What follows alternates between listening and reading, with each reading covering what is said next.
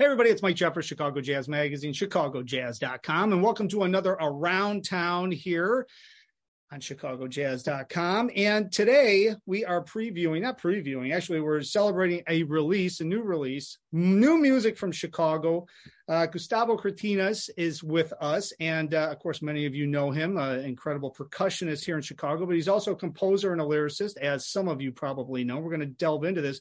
He's got a brand new recording called Kind Regards, just came out September 2nd. He's got a new record label that he's launching, and the meaning behind this recording is really powerful. I'm going to let him talk about it so that he can do it justice. But Gustavo, welcome to the show, and thanks for taking a few minutes to talk about this. Good morning, Mike. Thank you so much for having me here. I'm very thankful for the space, and it's always a treat to talk to you, and happy to be here. Absolutely. Well, let's talk a little bit about this new recording, Kind Regards, and I know there's another subtitle after that, I think that I'm missing, but I'm saying Kind Regards. So why don't you tell us the full name of the recording and tell us a little bit about how this recording, what the meaning behind this recording, because it's pretty powerful. Absolutely. So the name of the record's Kind Regards, and then it has a little dash and it says Saludos Afectuosos. And it just basically means kind regards in Spanish, you know? So the whole record came about as a kind of a bilingual proposal. Half the songs are in English. It's a collection. First of all, it's a collection of songs with original lyrics and music that I wrote, and half of it is in English, half of it is in Spanish. And I've been kind of playing along with this dualism in all my records with the liner notes and everything. And when it came down to make this record, and I wanted to make a record that was about putting good vibes out into the world, and kind of like shedding light on some of the issues that we are living presently as a society, both here in Chicago and in the greater world community. So I wanted to talk about things like immigration and segregation and freedom, democracy, war, all of these things. And I wanted to make it accessible, and I wanted to make it bilingual so that we could have this dialogue, you know, and it was an invitation for more than one people to talk about this and to hear this, you know? So that's kind of how it originates.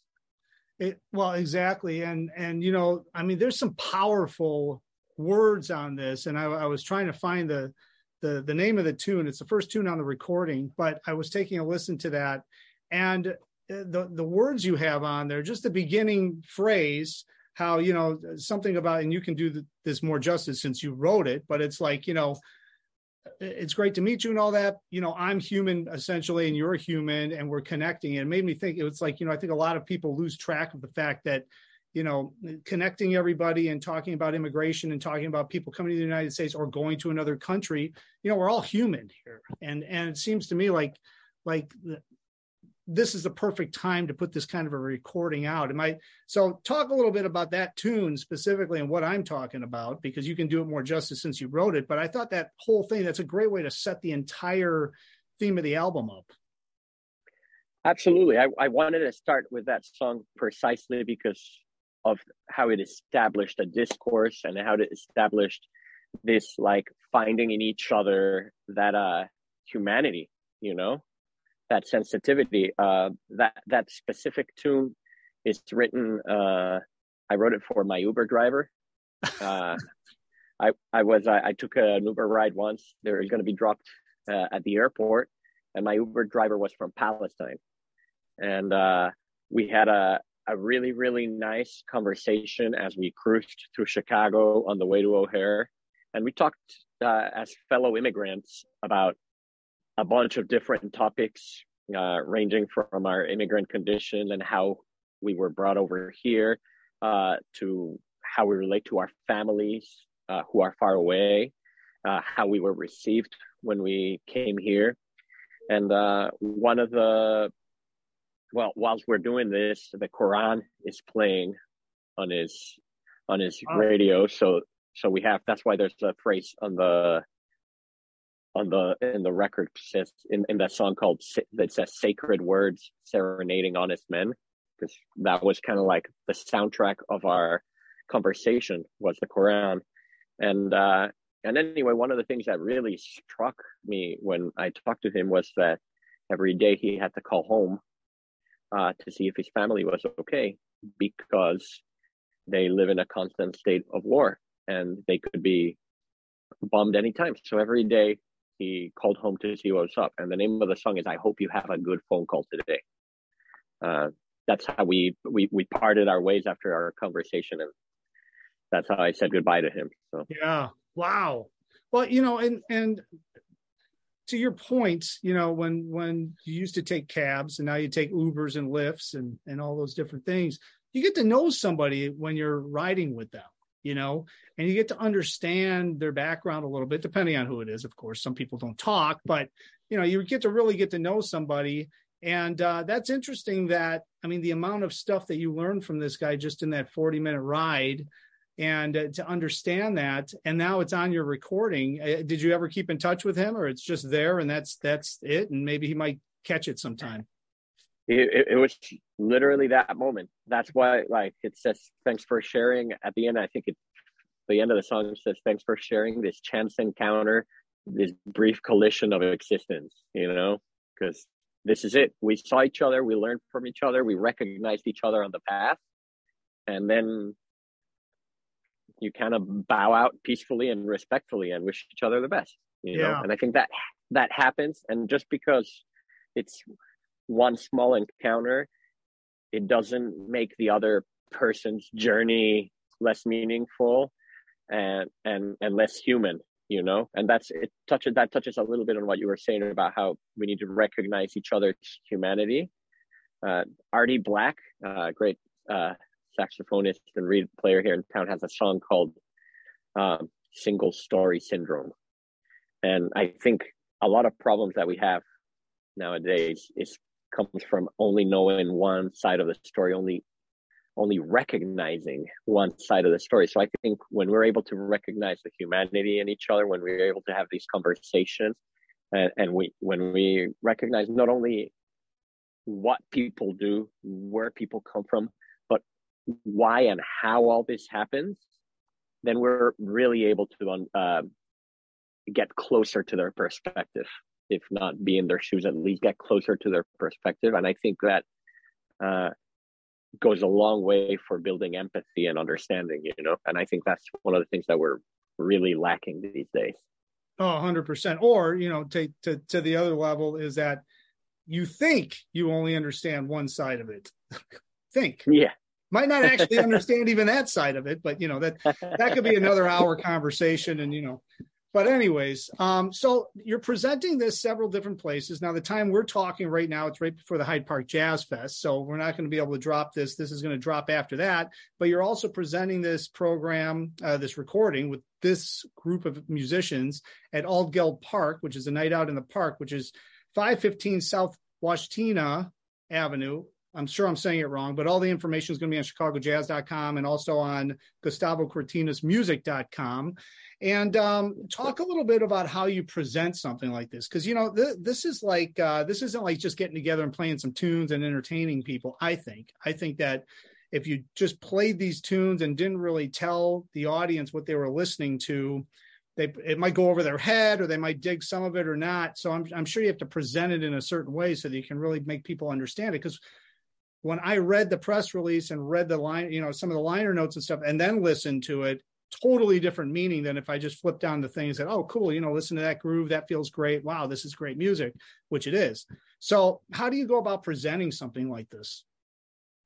Well, I have the privilege of playing in spaces that allow me to kind of not only showcase the music, but talk a little bit about what we're doing and the origin of the music. And there's something called the subjectivity of art. So yes, once you put something out into the world, it's up to people's ears and minds to decide what it means to them, Yep. But from my perspective, I try to talk about the inspiration behind each tune and how it came to be and how that story relates to me. And hopefully that opens the conversation and the road for new stories to be built upon those same songs, you know? Yeah. Yeah. Well, and also, you know, just being able to create this sound on the recording and then do it live, you have to have an incredible group with you. And we talked a little bit before we came on. I mean, obviously all top players, but Megan Steigel, who's playing piano and singing, is kind of the voice of your lyrics. And she does an incredible job. You know, I mean, she fluent, you know, in different languages, everything is just flawless, but it really, the way she sings and the way it works within the music, it's the perfect choice to have. How did she come about? Because, you know, to me, she's the voice of what you're doing. She's telling the story. And that's an important part of this entire project. Absolutely. I mean, I've said it before and I'll say it again. Megan's a badass, you know, super inspiring musician and human being, you know. I've had the pleasure of knowing her for a few years now. We met, I think, the first time at a post-Chicago Jazz Fest kind of hang. And then from then, we kind of kept in touch a little bit. And then we were called to do a gig with Sam Pilnick once. And she was on piano, and she ended up singing one song in that gig that we did. I had never heard her sing before. And I was just like dumbfounded. I was like, wow, Megan's super special, you know? Mm-hmm. So I remember that gig very clearly. And since then, she's, like I said, she's an amazing human being. She's a very, very friendly person. And we kept in touch. We played other gigs, whatnot. And eventually I found out that she had studied different languages and that she could very, very well sing in Spanish and Portuguese, mm-hmm. if I may add. And I was like, oh, this is interesting. And I was like, hey, you want to come by my house one of these days? And can we sit around the piano for a little bit? And I want to show you some music that I've been kind of working on. And that was the beginning of this project, you know.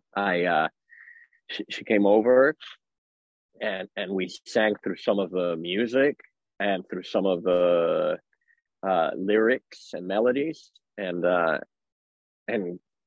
was like, oh yes, this is happening. I didn't even have to change the key on any of these songs. Oh, wow.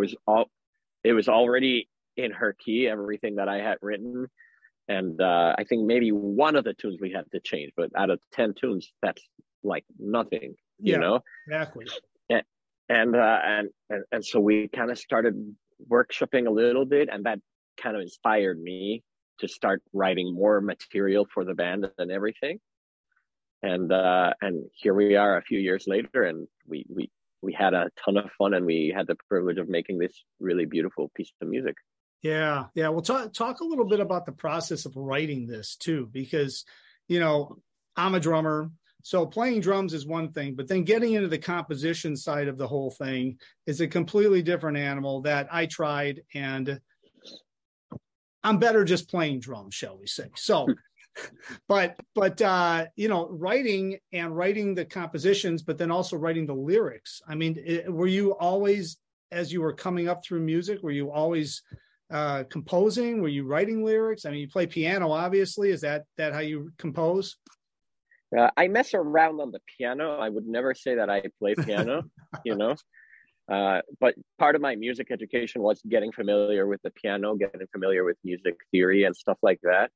I was very lucky to take quite a few composition lessons when I lived in New Orleans with some very heavy composers that were over there. Mm-hmm. And I got some amazing ideas from John Mahoney and Jana Saslow and Dr. Jimbo Walsh. And they kind of inspired and gave me quite a few concepts. And from then on, I think I've kind of been working my way as a composer and figuring out different stuff. And what works for me really well is limiting myself. I think that parameters help focus what I'm doing, and they helped me make every composition different, you know? Yep. So I really focus on having an idea for a song that I can then build upon. And that idea can be a musical idea, or at some point it can be like a conceptual idea. Like I have a record that's inspired by philosophy, and I would come up with kind of a conceptual idea through the philosophy that was inspiring that particular song. And then I would build with music around that. Mm-hmm. Or my last record was like kind of like influenced by history, and it was focusing on the history of Latin America and colonialism in Latin America. And I tried to inspire the record, the music from the album with different styles of the historical places that we were talking about, you know, as well as also brushing it with my own thing, you know. And then on this record, I was like, man, I'm gonna let the words limit me. I'm gonna write these songs, and I'm gonna let the songs, the melodies, the space, the phrasing be true to the words, and not the words be true to the music. You know, I think they end up doing that, but I wanted to let the words dictate the flow of the music. So most of this, all of these originated first with words.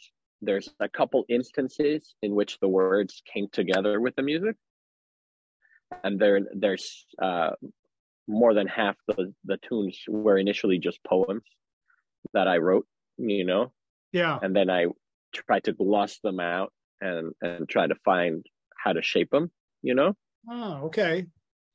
That's it. It's interesting because it's either, a lot of times it's the other way around, right? People write the music and then put lyrics to the music. But I like the way you're talking about the parameters, which does help. I mean, you should put parameters up on a lot of things because that just helps you focus. I have a lot of parameters. Otherwise, I'd be all over the place, you know? So it's like, boom, this is what I'm focused on, laser focused on, which is interesting that you said that, especially when it comes to composing, because I think that's one of the biggest things that a lot of musicians get into is that if they're trying to write something and they're just starting out, or they're maybe, you know, they keep trying, not having any boundaries and just going, you could go everywhere. It doesn't matter. So it was real interesting that you talked about that. And I like the fact that you actually wrote the lyrics, meaning poems and stuff, and then put the music into those to flow. It almost seems like that is a more natural way of doing it, especially when you're dealing with this kind of a subject matter. Yeah, I think that worked for me really well on most of these tunes. I think the only tune that had music before it had words was When I Leave You, because that's an old song of mine that I was always like, man, that song could really have lyrics. And so I tried to build some lyrics into the concept of the music. Mm-hmm. But everything else was lyrics first, and that maybe on a song like Emigraste, the melody and the lyrics came together. You know, I kind of had a flow for that. But yeah, you said you very well that you can go anywhere, everywhere when you're just gonna start, you know, and anywhere is like a scary place. Yeah, there's no home, you know. Some people thrive in anywhere, you know. I like to find a home. I like to find a plot of land where I can build a little something, you know. Well, you built something really incredible, and congratulations for getting this off the ground, putting it. I know how hard it is to go from start to finish, and getting something like this, a project like this with all original compositions and writing and composing and doing the whole thing, and then putting the group together, and then rehearsing the group, and then recording the group, and then mastering it and mixing. I mean, it's a project. So those of you that are watching this that are like, oh, that's nice, he put the thing out. This is a project. And congratulations, because most people can't go from start to finish to get something like this finished. And the final product's incredible. So the name of the recording, why don't you tell us the name of the recording with the Spanish second part there? Because I'll just screw that up. So there's no point in even listening to me. Absolutely. It's Kind Regards, Saludos Afectuosos.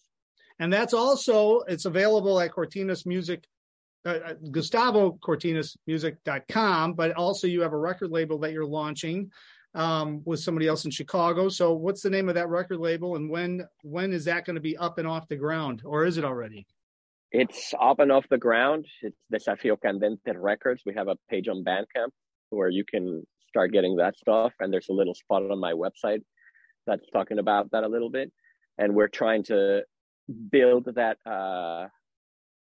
label. We're trying to create a little home for Chicago musicians, and particularly we're trying to create a home for music that's trying to say something and that's trying to heal. That's one of the things that we're focused on. I'm very happy to be launching this label with my friend and now partner, Javier Red, who's an amazing pianist and composer himself. We're working on the release of his next record, which will be the second release under this record label. It's going to be called Life and Umbrella, and it's a beautiful record that's inspired on his experiences raising his kid who's under the autistic spectrum. Mm-hmm. And so it's a record that tells that story, So we like putting out music with stories, Well, we'll have to have both of you guys come back. We'll talk about the label when his new recording comes out. We can always keep up to date on what's coming out, because I love the fact that, you're entrepreneurial as well as a drummer and a composer and a lyricist and everything else. I mean, starting a label is almost like starting a jazz magazine. So, I won't tell you not to do it, but it's to help the community and help other musicians. And that's the whole goal of everything. And I love the fact that you're doing that. So let's send everybody over. So GustavoCortinasmusic.com, check out the website so you can find out where they're playing. What's the date on that Altgeld Park again? October 8th. October 8th. So October 8th, Altgeld Park, all the information is going to be there. And Gustavo, congratulations, man. Thanks so much for being on today, and look forward to hopefully seeing this play around town throughout the winter and the fall and the spring. And congratulations on such a great recording. Thank you so much, Mike. Appreciate you. Absolutely. And thank you guys for watching. As usual, all the information is at ChicagoJazz.com on everything Chicago Jazz. And until next time, hopefully I will see you somewhere out on the scene.